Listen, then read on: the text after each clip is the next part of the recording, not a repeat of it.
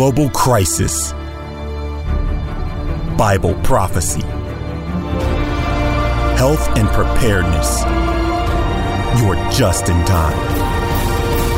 11th Hour Dispatch.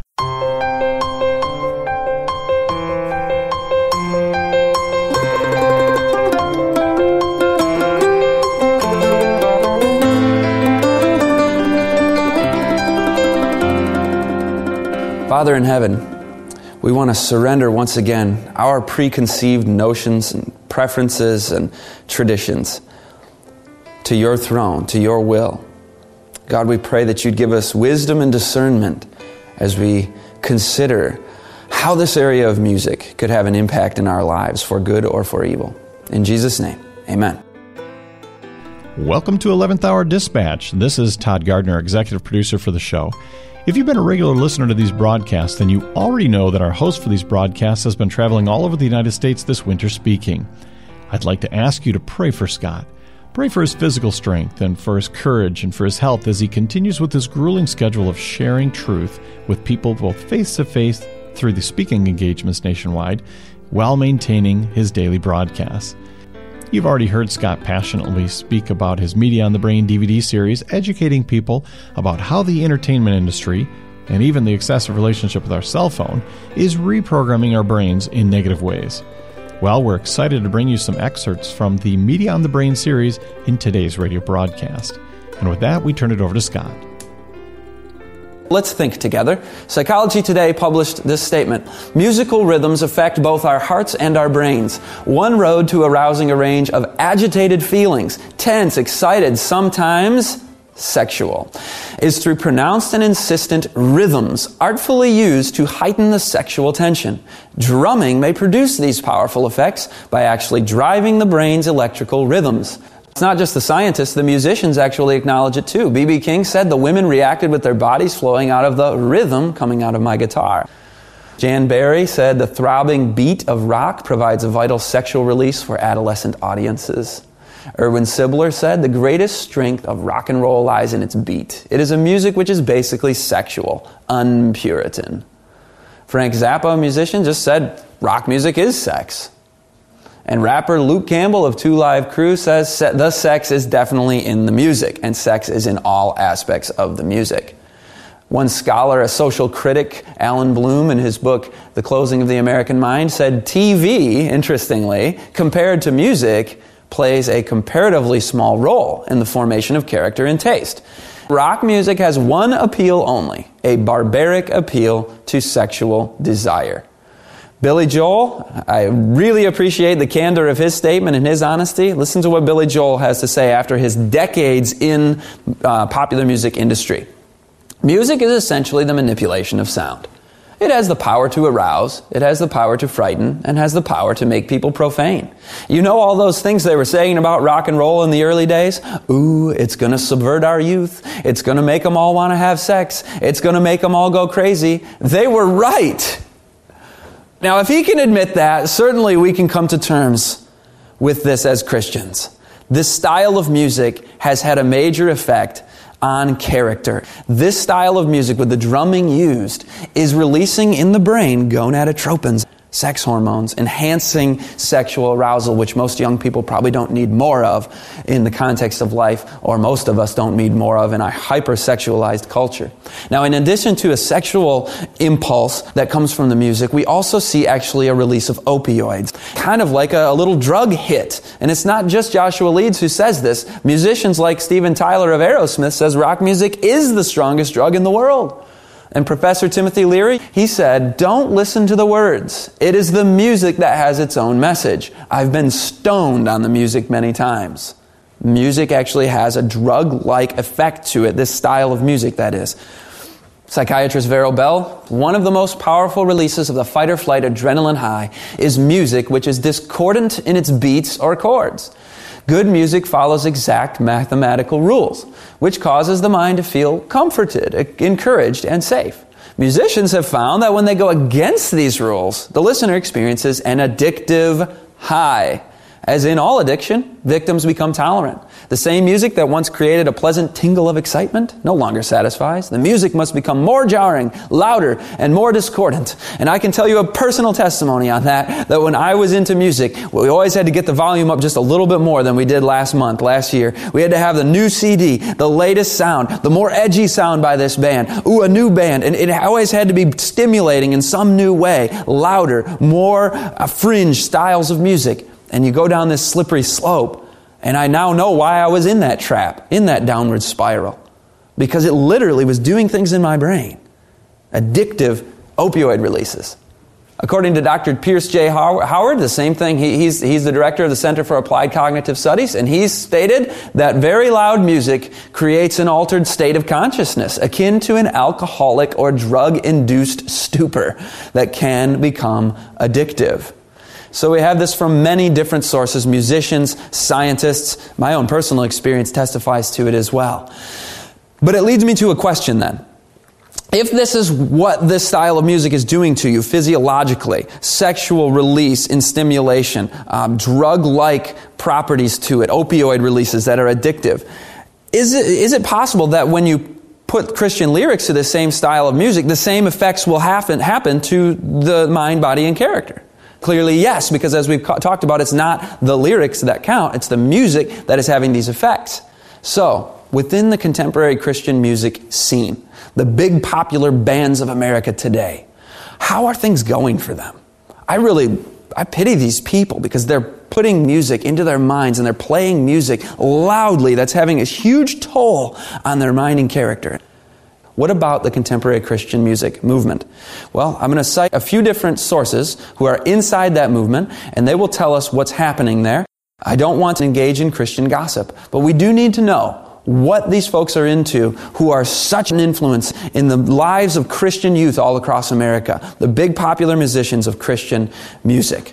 Here's what one musician, an insider, had to say. Crystal Meyer, in defending herself after being criticized, she wrote the following: "How about the many huge Christian bands I have toured with that smoke pot? How about the hundreds of Christian bands I have been around that watch South Park and cuss like sailors?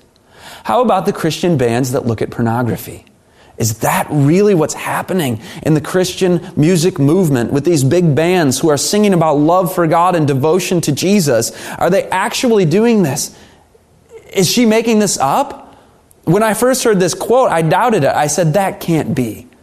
Looking at pornography, committing adultery, smoking pot, cussing like sailors, these are the Christian leaders of America, of the world, in the Christian culture, evangelical Christian culture. Well, after I heard from Tony Campolo, I concluded there must be something to this because he said something similar. He said being in the back room with many of these famous groups before they go on stage is absolutely frightening. The ego trips they are on, the language they use, to hear their hate for others. When showtime comes, however, they go out on stage and, hey, aren't we together with Jesus Christ and the love we share, etc. He said the language they're using, the hate that they have for others. What are the moral lives really like behind the scenes, backstage? From insider sources, I'm hearing it's not holy. It's not a Christian environment. Christian contemporary music may not be what it seems on the surface. Now, I didn't present this to audiences, even two. I believe the Bible says, let every testimony be established on the matter of 2 or 3 witnesses, on the testimony of 2 or 3 witnesses. So I wanted a third. I went to a friend of mine who was an insider in the Christian music movement. He was touring with the biggest bands of America. And I said, this is what Tony Campolo says about what's going on in there. This is what Crystal Myers says about what's going on in this movement. Please tell me this isn't true. And don't name any names, but I want to know, is this stuff actually happening? And he looked at me and he said, it's probably worse than you think. He said, it's just big business, Scott. We'd be given an envelope of cash in the morning and they'd say, go have a good time on the town and come back at 3 o'clock for sound check. And every manner of temptation would face these young 20-somethings performing this music before adoring fans by the millions. And he said, yeah, they'd be into drugs. Everything Crystal Myers said is true. He said, me and my band tried to be faithful at least. We weren't going into everything that these other groups and singers were doing. But even we struggled. It's a hard environment. It was just big business. And my thought is this: when we subject ourselves to this form of music day in and day out, it's no surprise that these people are going to struggle. I'm not condemning them. I'm not putting myself above them. They're in a neurological state that's going to be very, very hard to live a moral life. And I feel for them. I want them to learn about the styles of music and what it's doing to them. But even the secular community, again, Slate Magazine, can observe the irony of this. Secularists observe the contradiction that is Christian pop or rock music. They said you shoehorn a message that is essentially about obeying authority, Christianity, into a music genre that's essentially rebellious and nihilistic, rock music. It's not a match, right? As we talked about before. But moving on, it gets a lot more serious, actually, even than the neurological response that our bodies produce to the sounds of this music. We need to look at music and spiritualism. I want to start with a quote by a musician named William Ora. He stated the following: "We had discovered something that people knew eons ago, that," and here's an important word, "polyrhythms can be used for hypnotic induction, for altered states of consciousness, even for soul travel." So he's saying this is basically what we would call spiritualism, hypnotic trances, out-of-body experiences. These things can be induced by what he calls polyrhythms. And he says they knew this eons ago. For thousands of years in pagan cultures around the world, people have been engaged in forms of worship that are highly rhythmic. But not just rhythmic, poly, that means many rhythms. Most famously, this takes place in the voodoo culture. Richard Hodges explains, the intricate layers of the multiple rhythmic drumming are considered the primary source of occult power to the voodoo practitioner. Multiple rhythmic drumming. Thinking about how that occurs in our popular music genres of today. Is it multiple rhythmic or is it simple rhythm? Is rhythm bad? Frank Garlock, a musician and musical scholar, explains that musical styles all need to have some form of rhythm in them. Otherwise, the music falls apart. There's no shape to it. There's no structure to it. But when you look at orchestral music and you look at more classical styles of music, about 1 to 2% of the music is rhythm. About 1 to 2%, he says. It's kind of like having a little salt on your food.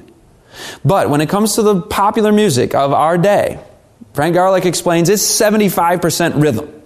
Think about the instruments of a rock and roll band. You've got, of course, your drummer. Now, is it just a simple drum, or are we looking at a polyrhythmic thing? When you have the drum set, it's automatically polyrhythmic because you're hitting the hi-hat with one foot, the bass drum with another foot. You got one hand riding the hi, hitting the cymbals like this, right on the toms, you're on the snare drum.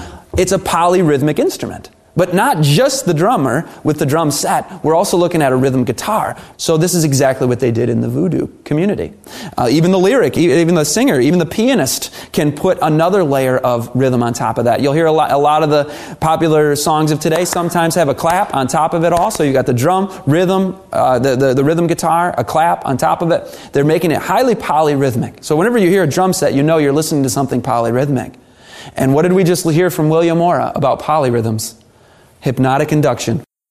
Let's talk more about voodoo. The follower of voodoo is actually seeking to incorporate a god into himself by writhing and leaping through a dance while drums bang out what kind of rhythms? Complex rhythms. So again, we're looking at not rhythm or a drum being bad, but is it a polyrhythmic, layered, or complex rhythmic structure that's being used? That's what causes the spiritualist experience in the voodoo worship ceremony. Now, it's not just the voodoo people themselves. The rock musicians actually talk about how this is a voodoo-style rhythm. Listen to Little Richard. I believe this kind of music is demonic. A lot of the beats in music today are taken from the voodoo drums. If you study music and rhythms like I have, you'll see that this is true. So don't take my word for it. And also, John Lennon, he said, speaking of rock music, he says it is primitive enough and has no bull, really the best stuff, and it gets through to you by its beat.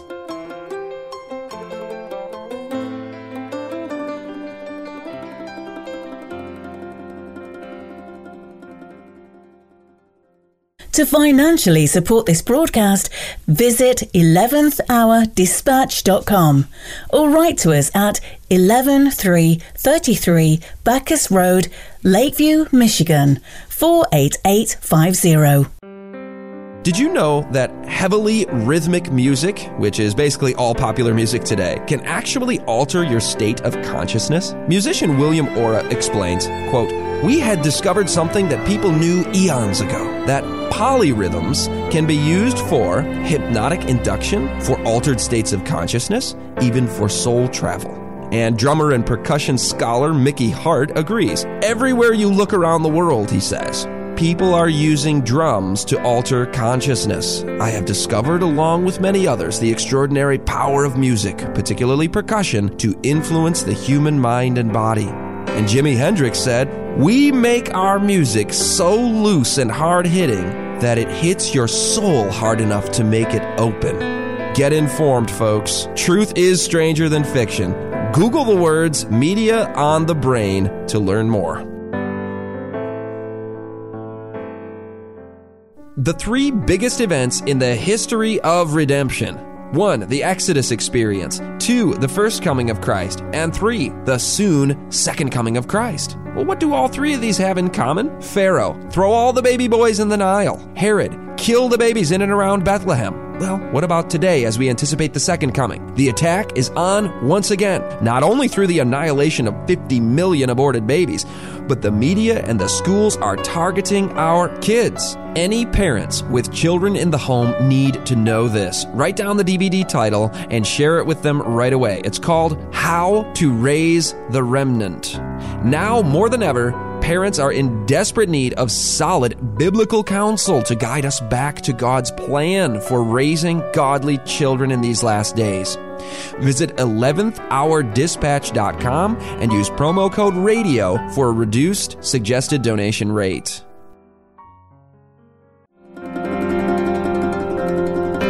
Wonderful, merciful Savior, precious Redeemer and friend, who would have thought that a lamb could rescue the souls of man?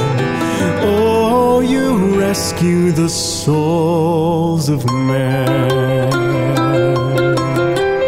You know, in the old voodoo ceremony or pagan cultures around the world, this isn't just one culture, don't make this a racial thing, but they would have the whole village out there. They would have a bunch of different people with shakers, one guy on this bongo drum, another guy on that one, and they would be able to produce polyrhythms. Today we can do it with just 4 guys in a band, or just they do it electronically now, obviously, with synthesized types of percussion. But I want to look now at one of the most famous drummers of all time. His name is Mickey Hart. He was the drummer for the Grateful Dead. Here's what he had to say. Everywhere you look around the world, so again, this is not just one culture. Everywhere you look around the world, people are using drums to alter consciousness. I have discovered, along with many others, the extraordinary power of music, particularly percussion, to influence the human mind and body. So he said everywhere in the world, people are using percussion to alter consciousness. And we're talking again about polyrhythmic elements in the music. The Doors actually talked about this experience like a Siberian shaman gets ready to go into his trance. All the villagers get together and play whatever instruments they have to send him off, meaning into a trance or into this possession experience. It was the same way with the Doors when we played in concert. I think that our drug experience let us get into it quicker, it meaning the trance state. It was like Jim Morrison was an electric shaman, and we were the electric shaman's band, pounding away behind him. Notice pounding, this is a rhythmic word. Sometimes he wouldn't feel like getting into the state, but the band would keep on pounding, and little by little it would take over him. I could send an electric shock through him with the organ. John could do it with his drum beats. You notice with the organ, even an organ can be played rhythmically, and they get into the state with the polyrhythmic style of popular music that has so saturated our music industry of today. Jimi Hendrix put it this way: there is a sound vibration, a resonance that rearranges our molecular structure to the point where your hair stands up. You feel like doing inappropriate things. It's a whole other kind of spirit, he said. We've made our music into electric church music, a new kind of Bible. A Bible you carry in your hearts, one that will give you a physical feeling. Listen to this. We try to make our music so loose and hard-hitting so that it hits your soul hard enough to make it open. We want them to realize that our music is just as spiritual as going to church. Very serious warning from insiders saying, this is what we're doing. We're making our music hard-hitting so it opens your soul. It's a spiritual experience like going to church. And of course, Timothy Leary said the music is designed to blow your mind and suspend your conditioned reflexes. Listening to a Beatles album is an hour of deconditioning. It's trying to get you into an altered state of consciousness.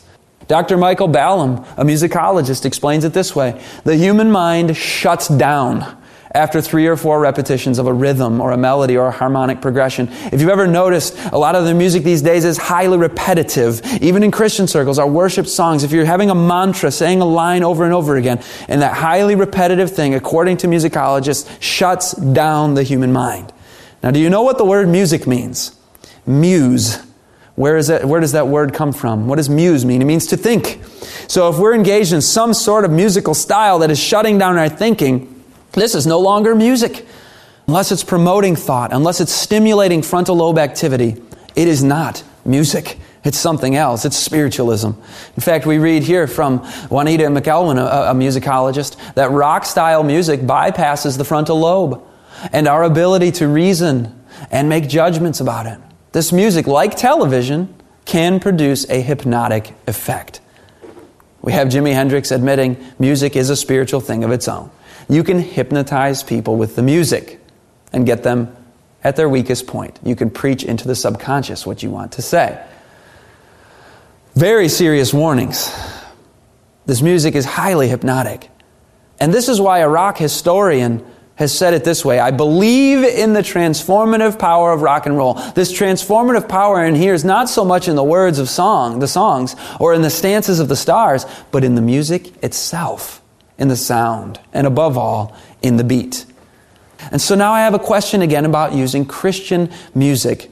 What happens when you take music that bypasses the frontal lobe, hypnotizes, opens the door to spiritualism, alters states of consciousness, causes you to release control of your thoughts, enhances gonadotropins or sex hormones, and releases addictive opioids in the brain? What happens when you take music that does all of these things and you sing Christian lyrics to it?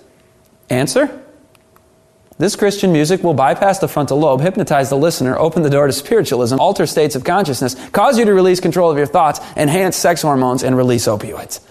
And as I think about the styles of music we're using in the churches today, and not just in the worship setting, but on the radio stations and on our playlists on iTunes and on our CDs, I think about the study that was done by Dr. Newberg about how religious things affect the brain. And he stated that his studies have shown that a charismatic worship style turns off prefrontal cortex function in the worshiper. That is a very serious scientific reality. When you're engaged in this kind of ecstatic, emotional worship, the area where you reason, where you have sound judgment, spirituality, morality, the will, all of that, prefrontal, it's turned off. Could we even call it worship anymore at that point? And by the way, I should mention, this is not to say that our worship should be dry and unemotional. We should worship in spirit and in truth. The spirit is that feeling component. The truth is that frontal lobe function. But if we're just so diving into the emotional ecstasy of it, we lose the frontal lobe aspect, and we are now in a situation where we are only worshiping without the truth, only in the feeling. That's a dangerous thought. Paul in 1 Corinthians 14 says that we should sing with our spirit and our understanding. We should pray with our spirit and our understanding. He says those two over and over again, back to back, just like that. The truths and the spiritual fervor. Moving on. The same effect happens regardless of lyrics. According to Daniel and Bernadette Skubik, Neuropsychology of Rock, we read, the lyrics are of minor importance here. Whether the words are evil, innocuous, or based in the Holy Scripture, the overall neurophysiological effects generated by rock music remain the same. We should expect that abilities to receive and deliver the gospel, to pray discursively, and to study the Scripture are compromised by rock music. Indeed. Now, I like to go back to Christians of old. Let's go back more than 100 years. Was some of this going on already before the rock and roll movement? In the 19th century, some Christians observed in an Indiana camp meeting worship scene the following: what was called a bedlam of noise that shocks the senses. They weren't necessarily using the contemporary songs we have today. They were using music back then, but they were playing it in a way that was a bedlam of noise that shocked the senses. And then one Christian writer predicts that, in this context, that there will be, just before Christ's coming, there will be shouting with drums, music, and dancing. The senses of rational beings will become so confused that they cannot be trusted to make right decisions.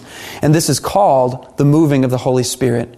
Satan will make music snare by the way in which it is conducted. Very serious warning. They knew somehow that in the last days, before Jesus is coming, Satan would use music in a way to make it a snare for us. Not the lyrics, the way in which it is conducted. That there would be drums, dancing, shouting, and that people's senses would be lost. This was predicted over 100 years ago, and we're seeing the fulfillment of it right now.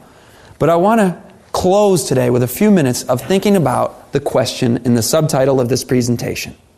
Musical manipulation, how Satan will use music to deceive the last day masses. I have a question about the last days prophecies of Revelation 12 and 13. Do you know what the counterfeit trinity is? The three powers of the devil that bring in this last days deception and movement. They are the dragon, the beast, and the second beast. Now, what do these three represent? I can't give you a Bible prophecy lecture right now, but simply put, that is the devil, religious power, and political power in the last days. And these form a threefold union to join together and push forward the last day deception. And it says the whole world followed the beast. So the entire world nearly, except the narrow road of those following the Lamb, are going to be on board with this counterfeit trinity. Now I have another question. What were the three biggest media funeral events in human history? You might say, that seems like a random question. Well, if we can identify the three biggest media funeral events, we know that those are three pretty important institutions, people, powers that those funerals represent. Top three: Michael Jackson, Pope John Paul II, and Ronald Reagan. Notice the threefold union is represented in these three. The dragon, spiritualism. Michael Jackson, I have a moving wall with mirrors. The king of pop, the king of the spiritualist music industry that is Crowleyan to the core. Michael Jackson, the top funeral of all, the dragon. I'm not saying Michael Jackson is the dragon. Please understand. He is a representative of the spiritualist movement. Second, Pope John Paul II. Second biggest funeral in human history, religious power. Third biggest funeral in human history, Ronald Reagan, political power. We have the threefold union, these three powers that have grown up to prominence in the 20th century and in the 21st century to the point where we are ready now for the last and final swift movements of human history upon planet Earth. The final scenes of Revelation to be fulfilled. I told you we'd talk about U2 in part 4. This is Bono. He's using eye symbolism, demonic symbolism, devil horns, etc. And Bono is probably the most political and influential person in the music industry. Also very much into these demonic things. Let's look at Daniel as we think about this issue of how the last days will play out. Daniel 3 verses 5 to 6, we read about a false worship system in Nebuchadnezzar's kingdom of Babylon. Here's what it says in Daniel 3.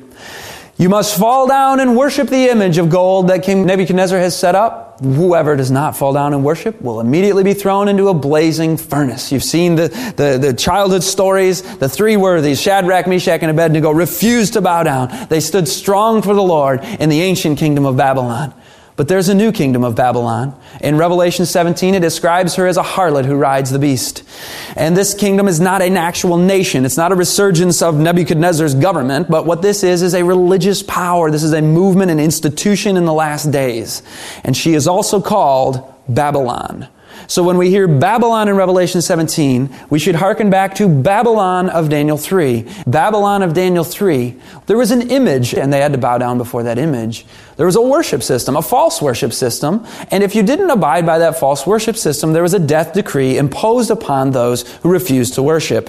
And of course, God saved the lives of Shadrach, Meshach, and Abednego in the fiery furnace. But this is Daniel 3. Now let's compare it with Revelation 13, 14, and 17. We see the phrase Babylon return. Again, not the government, but a system called Babylon. So it's supposed to make us think of Daniel 3.